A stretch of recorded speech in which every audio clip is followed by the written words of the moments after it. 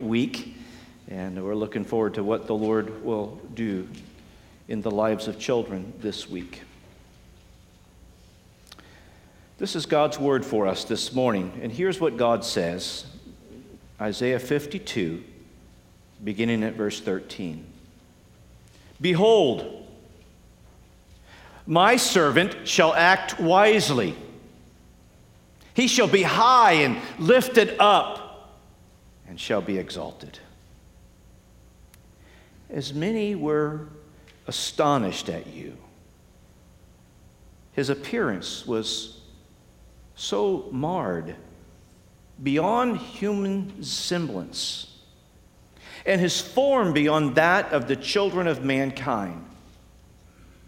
So shall he sprinkle many nations. Kings shall shut their mouths because of him. For that which has not been told them, they see. And that which they have not heard, they understand. You may be seated. Father, thank you for your word. There's no word like your word. Your word is true. It's not just true information. It's by your very Spirit, you use your word to transform us. And so we would pray for your work in our midst this morning as we consider these verses. For we pray this in Jesus' name. Amen. Last week we began a short summer study in Isaiah 52 and 53. This also coincides with our summer scripture memory verse. If you're looking for something to do this summer, then let's work on memorizing this passage of God's Word. It is so focused upon who Jesus is and what He has done. There's much to cherish here and to build our lives upon. And now we're looking at this passage a segment at a time. Remember, I said last week that these 15 verses are comprised of 5 3-verse stanzas. And so that's our assignment before us, is to begin looking at this passage a stanza at a time. And this morning we begin by looking at the first stanza, which begins in chapter 52 and entails verses 13, 14, and 15. The other thing I said by way of review that I said last week is there's an interesting structure to these 5 stanzas. The first stanza and the 5th stanza coincide with each other. There's a parallelism of sorts going on there. Then the second stanza and the 4th stanza parallel each other and correlate with each other. And then the 3rd stanza, it ain't got nobody to hang out with. It's all on its own. It's there by itself. And yet the way Old Testament writers did poetical accentuation is that really is what makes it the most important, the central passage. But we're not there yet. We're looking at the first stanza, and we'll unpack what that is. 2 things I want us to think about this morning from verses 13, 14, and 15. I want us to see something of the suffering servant's superior appearance. And what I mean by appearance in that sense is his arrival, his coming. But then I want us to also look at the suffering servant's shocking appearance. And what I mean by appearance in that sense is the way he looked. The first point I want to make from verse 13 and verse 15. And so in a sense, I'm going to say some things about the first point, then go on to the second point, and then if I'm able to keep myself straight, I'll come back to the first point for verse 15. Does that make sense? So first point, second point, first point. Made sense to me last night, but anyway.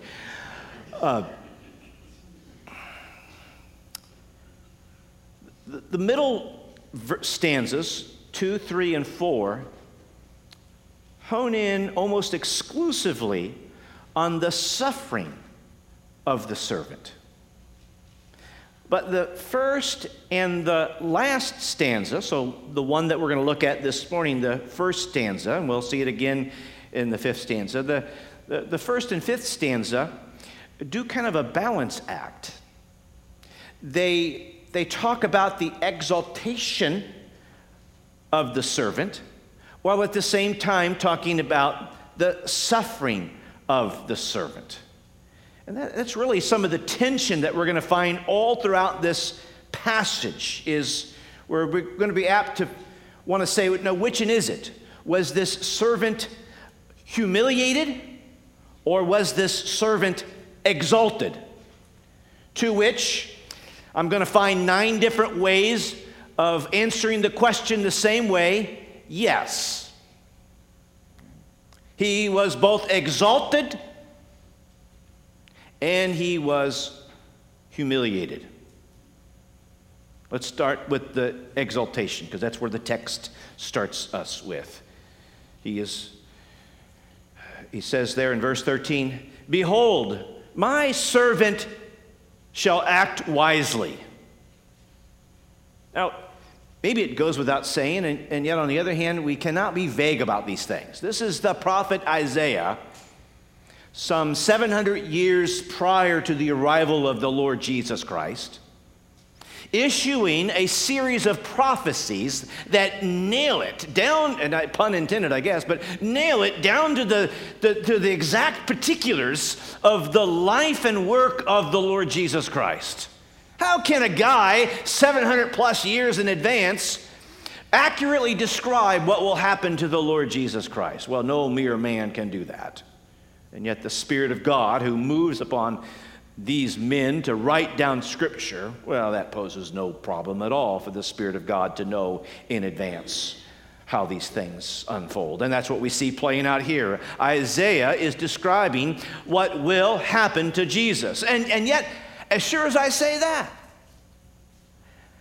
what I find intriguing in this whole segment is that when this passage, this morning's passage and this whole summer passage, when this passage talks about the suffering of the Lord Jesus Christ, it does so in the past tense.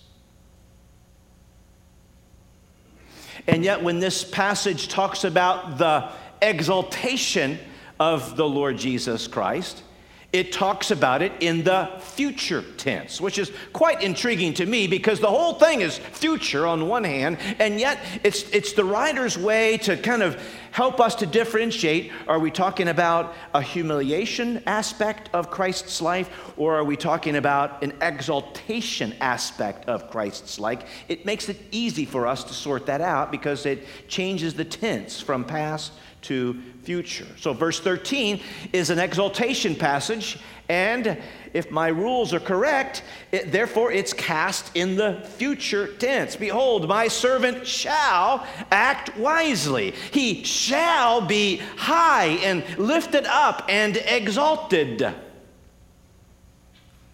Now, when he says that my servant shall act wisely, I would suggest to you that really what he's already stating is that this servant will be successful. You see, in the Old Testament, and some of you guys are reading along with us in our Bible reading program, we're in the book of Proverbs right now, and there's this interesting correlation throughout the book of Proverbs that if you are wise and act wisely, then there will be a successful outcome for you in your life. That's painting with broad strokes, but that's how the Proverbs paint things. In other words, if you act foolish and you're a fool, then the prospects are not real good for you. In other words, it's making a sharp contrast between wisdom leads to success and foolishness leads to failure. Well, so when he says here that behold, my servant will act wisely, I think what he's putting in play here is the notion of wisdom leads to success. So his actions that are informed by his wisdom result in a good outcome. So as we begin to look at the humiliation of the Lord Jesus Christ, it's already been called. The game has already been declared before we ever got started. Jesus will be successful in his mission as a humiliated, suffering servant.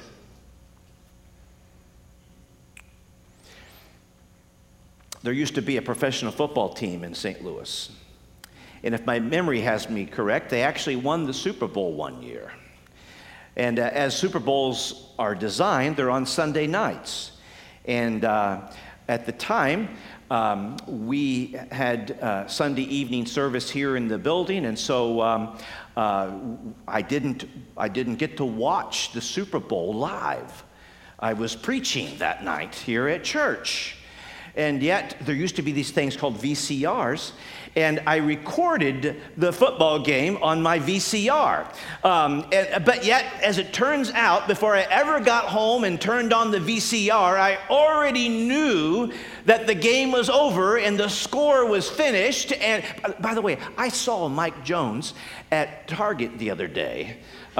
He's the guy who made the tackle at the very end. You know, anyway, so I digress. So, no, it wasn't at Target. Where was it that I saw it? But anyway, it was at the restaurant. So anyway, he said hi to me, and anyway, but he doesn't know me, but I know him because he made that last tackle who won the Super Bowl. So anyway, so before I ever watched the game, I already knew the outcome. Now, that resets how you watch a game, isn't it? I mean, you talk about being calm and cool and collect, like, okay, incomplete pass, no big deal. Okay, 10-yard gain for the bad guys, no big deal. It didn't matter. And even that last catch, he caught it. He's at the end zone, but he's about that short. I already knew that because I already knew the outcome of the game. I already knew that we went. Well, since we are being told here that before Jesus ever shows up on this planet to do the task that he was sent to do, while it involves suffering and humiliation, it also involves success and exaltation. You see, there's never been any doubt in the outcome of Jesus' saving work. It will unfold according to plan, a plan that was hatched between the Godhead before the foundations of the world, that a lamb would be slain for sinners, and in so doing highlight the merciful grace of God, while at the same time upholding the holy justice of God. Behold, my servant shall act wisely. And in particular, he goes on to say in verse 13, he shall be high and lifted up, and he shall be exalted. Three terms that reiterate and specify the success in this mission entailing exaltation of the suffering servant. So it is a mission of humiliation, and it is a mission of exaltation. And I'm not sure how to fully make sense of the three terms all clustered together there. Meaning by that, is he trying to describe something sequentially? In other words, is the notion of he shall be high and lifted up and exalted, is that referring to resurrection and ascension and seated at the right hand? It could be. I just think he's clustering three terms together there to make it magnanimously clear. There's a sense in which, and part of why I believe that is there's a sense in which Jesus' exaltation is not simply something that comes after his humiliation, but it is something that bleeds through even during his humiliation. So that even hanging on the cross, and that there's not a more humiliating way to suffer, but even on the cross, he is noted as king. He is ruling from the cross. He is exalted and lifted up at the cross. And even the notion of humiliation, in a sense, Jesus' humiliation hasn't been swept under a rug and done away with. When we read the book of Revelation in chapter 5, we are awakened into the Lamb who sits on the throne. But this Lamb who sits on the throne is noted as the Lamb who was slain. There is still marks of humiliation on our dear exalted Jesus. That's the way he would have it.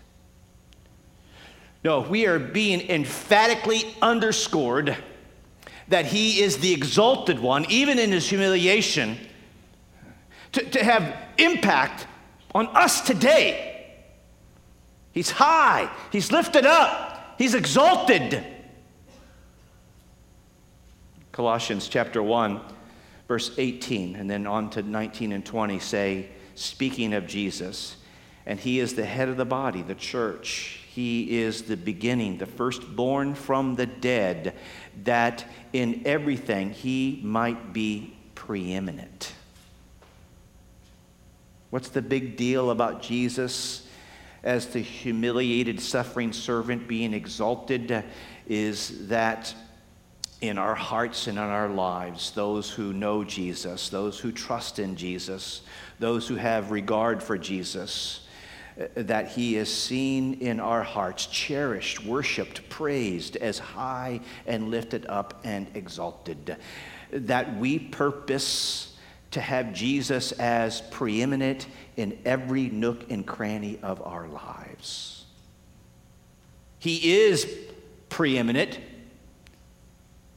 and yet the work of our daily lives, our thoughts, our desires, our emotions, our words, our behaviors, all ought to coalesce around this one heartbeat, and that is, oh Jesus, in the way that I think, in the way that I feel, in the way that I talk, in the way that I relate, and in the way that I behave, may you be seen for what you already are, the preeminent, exalted one. Why? Because Colossians connects the dots, says, for in him all the fullness of God was pleased to dwell. So why should Jesus be preeminent in our lives today? Because there ain't nobody like him. Nobody else can say all the fullness of God dwells in him. But the second thing Colossians says, and through him to reconcile to himself all things, whether on earth or in heaven, making peace by the blood of the cross. No one is like Jesus. No one has done what Jesus has done. Jesus, the wise servant of God, the one whom we regard as both humiliated for us and for our salvation, and the one who was successful and thus exalted in that mission. Now let me come back to the first point in a little bit. Let me shift to the second point, because that's verse 14, and that really focuses us more just for a moment on the suffering and humiliation side. These are past tense words here. This is the shocking appearance of the suffering servant. And he says, as many were astonished at you. His appearance, speaking of Jesus, was so marred beyond human semblance, and his form beyond that of the children of mankind. He shall be exalted and high and lifted up, but he has been marred. The past tense. You see, the suffering servant will be humiliated. The suffering servant has been humiliated. Our Savior, Jesus, has been humiliated through physical torture and abuse.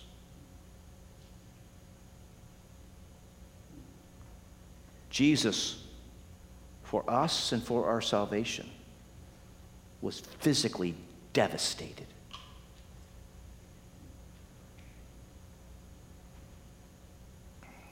It says there, his appearance was so marred beyond human semblance, and his form beyond that of the children of mankind. People were, it says here, astonished to look at him. Actually, probably a stronger word could be inserted in there. People were appalled to look at him. It was horrible to look at him. It was horrifying to look at him. The shock at looking at the physical mistreatment of Jesus is so staggering that we would bear not, we don't want to look there for us and for our salvation. Among other things, it reminds us that our sin is no small dilly-bob. Our sin required the beating and the bloodshed of Jesus to solve. Matthew 26 and 27 records for us various things that physically were perpetrated upon Jesus.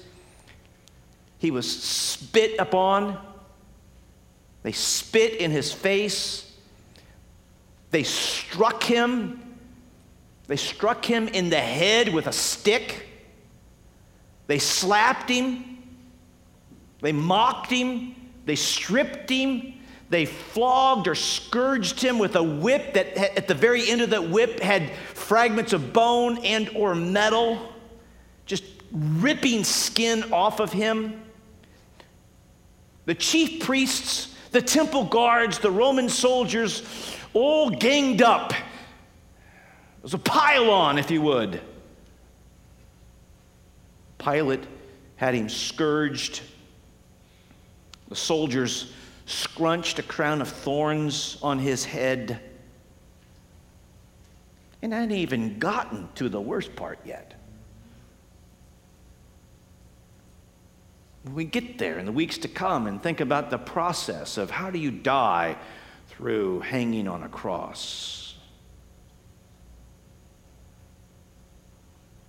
We think of the physical mistreatment, and that doesn't even, I suggest to you, doesn't even tell the half of the story, the spiritual absence of the goodness of God at that moment, taking upon himself and his body the very justice of God's wrath, that he cries out in the words penned in Psalm 22, but also echoed in Matthew 27, my God, why have you forsaken me?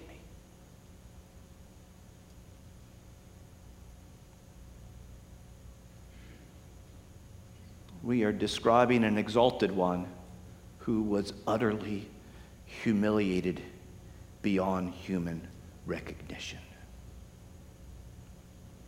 And yet verse 15 jumps back to notions of exaltation. For it is in his humiliated state that he succeeds.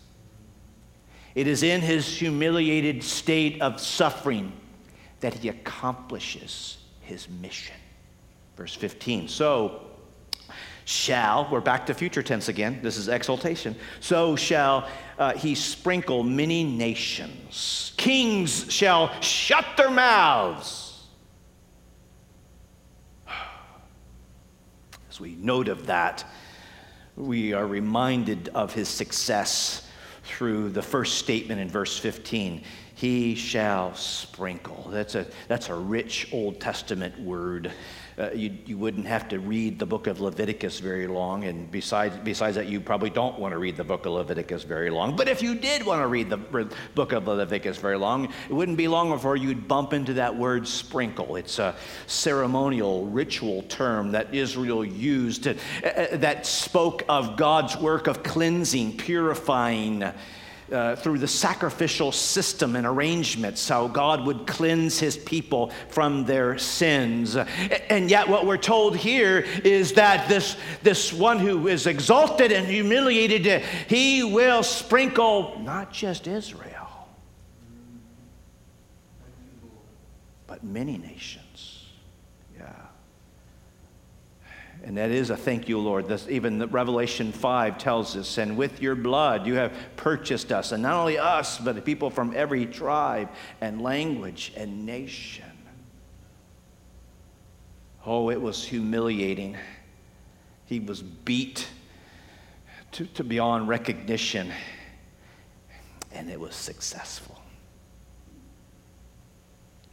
Hebrews 9 tells us, "For if the blood of goats and bulls and the sprinkling of defiled persons with the ashes of the heifer sanctify for purification of the flesh, how much more?" Praise God. It took the Old Testament was just a temporary preview of a bigger thing arriving. The blood of bulls and goats just painted the issue for us, and that is we need cleansing by shed blood. But how much more, the writer of Hebrews tells us, will the blood of Jesus, who through the eternal Spirit, in other words, by the enablement of the Spirit of God, who the eternal Spirit offered up himself without blemish to God, purify our conscience from dead works to serve the living God. In other words, what the writer of Hebrews clarifies for us is this notion of sprinkling, which means cleansing, means that we are cleansed not just in the sense of pardoned, and I don't want to take anything away from the glorious reality that we are pardoned, but that we are sprinkled clean by the blood of Jesus to not only secure a pardon, but to qualify us to serve him. He places his pardoned people in service. That's how powerful the blood of Jesus is. It doesn't just say this wipes away the record of your sin debt before God, but this prepares you to be a fit, cleansed, prepared vessel to serve God. Do you see where we're at in this process? Verse 14 says, he was hard to look at. He was beaten so severely. And yet what verse 15 has introduced us to, and yet while he's hard to look at, all who look at him shall be saved. Do you get that?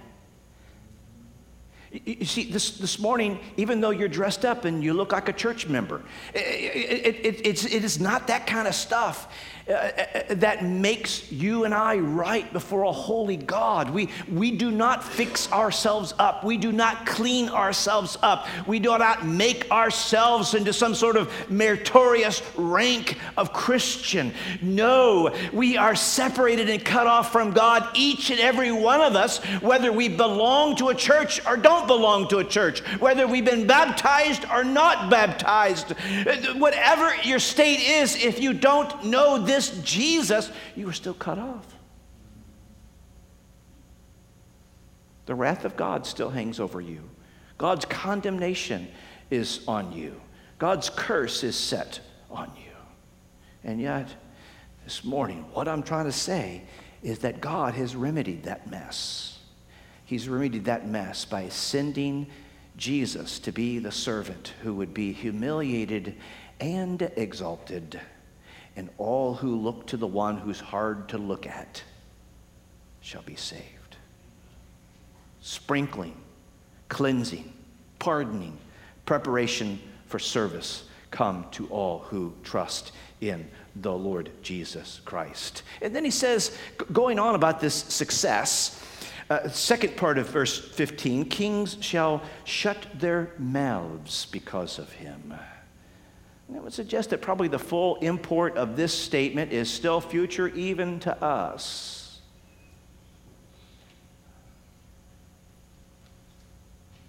For when Jesus returns,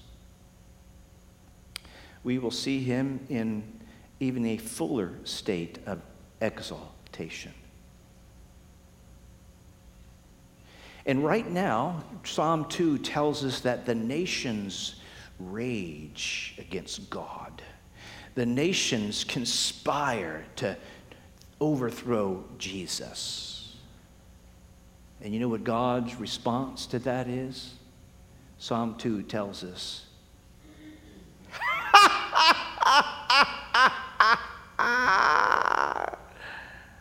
he laughs.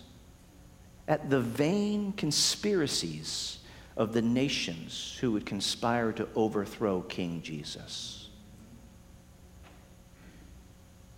Psalm 2 tells us that he will smash them with a rod of iron.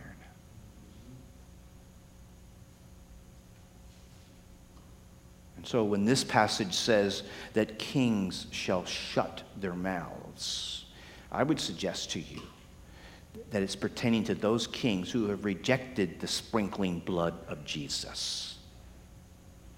And they will have nothing to say in their defense before the throne of God's judgment.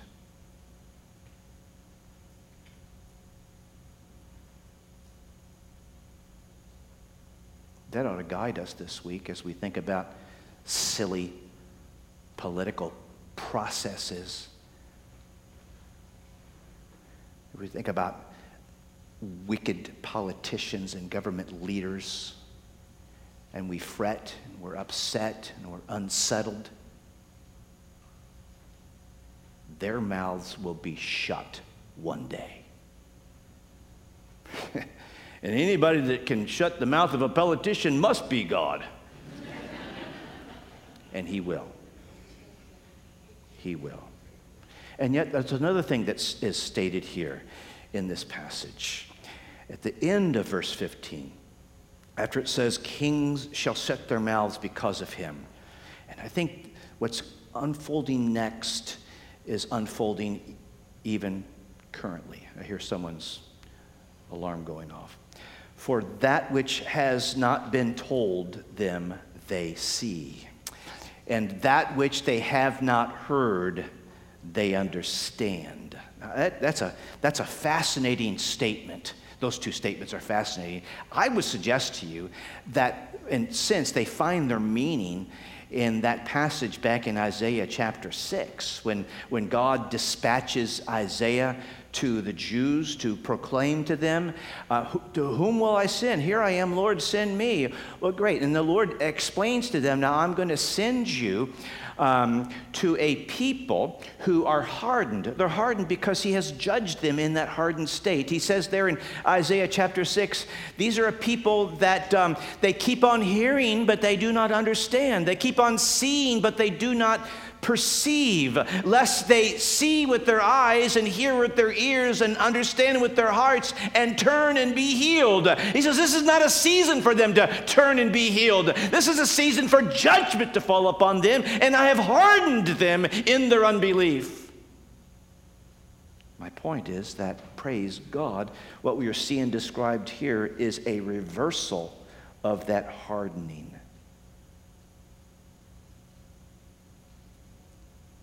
In fact, Paul uses this passage in Romans 15:21 as the justification for why he wants to go to people who do not know Jesus and proclaim Jesus to people who do not know Jesus.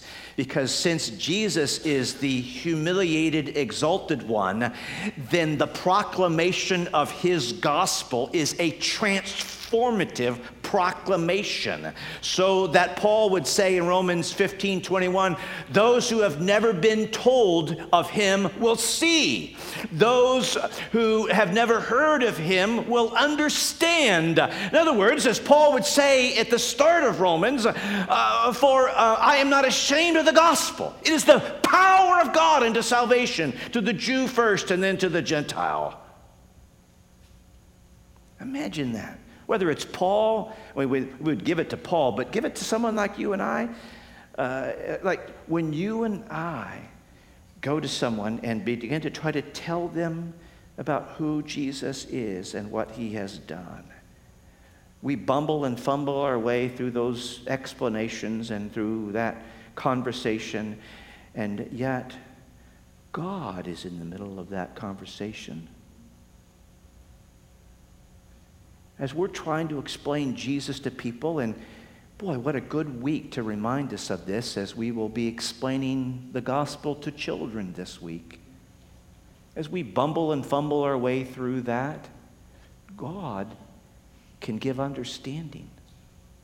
God can open eyes. The one who is hard to look at, but who must be looked to. The Spirit of God can give abilities and desires and inclinations to look to Jesus and live. And the reason why that hardening is reversed is because that hardening is a result of judgment. And Jesus has taken away our judgments. Zephaniah 3:15 says, "The Lord has taken away the judgments against you." And you know what he did with them when he took them away from you? He placed them upon himself. He bore up under those judgments so that the wrath of God was dumped on him, so that the wrath of God would be abated from us. And any who turn to Jesus and trust in him, as we're explaining this to people, the Spirit of God is able to release them from their hardened judgment of obstinate unbelief and blindness. That through our message of Jesus, God opens eyes. God, who said, "Let light shine in the darkness," can shine in our hearts to give us an image of the likeness of the glory of God in the face of Jesus. That's not you and I spiffing up our presentation. That's you and I in humility, explaining the humiliated, exalted Lord. Turn to Jesus. Turn to the one who has taken away your judgment. He's the only one qualified to do so. And there is nobody in this universe other than him who has done so. There is no other name given by which we must be saved. Trust Jesus. Turn to him. Father, we thank you for sending Jesus. We thank you for his appearing to us. And yet, as we think about what became of his appearance, we are dismayed that our sin would result in such heinous torture. And yet, Father, while we feel the shame of such sin, we gratefully run to Jesus, who has taken that shame upon himself, humiliated for those who deserved to be humiliated, exalted so that all who turn and trust in Jesus shall also be exalted. We thank you for Jesus. We thank you for the grace that he has shown to us. For we pray this in Jesus' name. Amen. Let's stand and sing this song.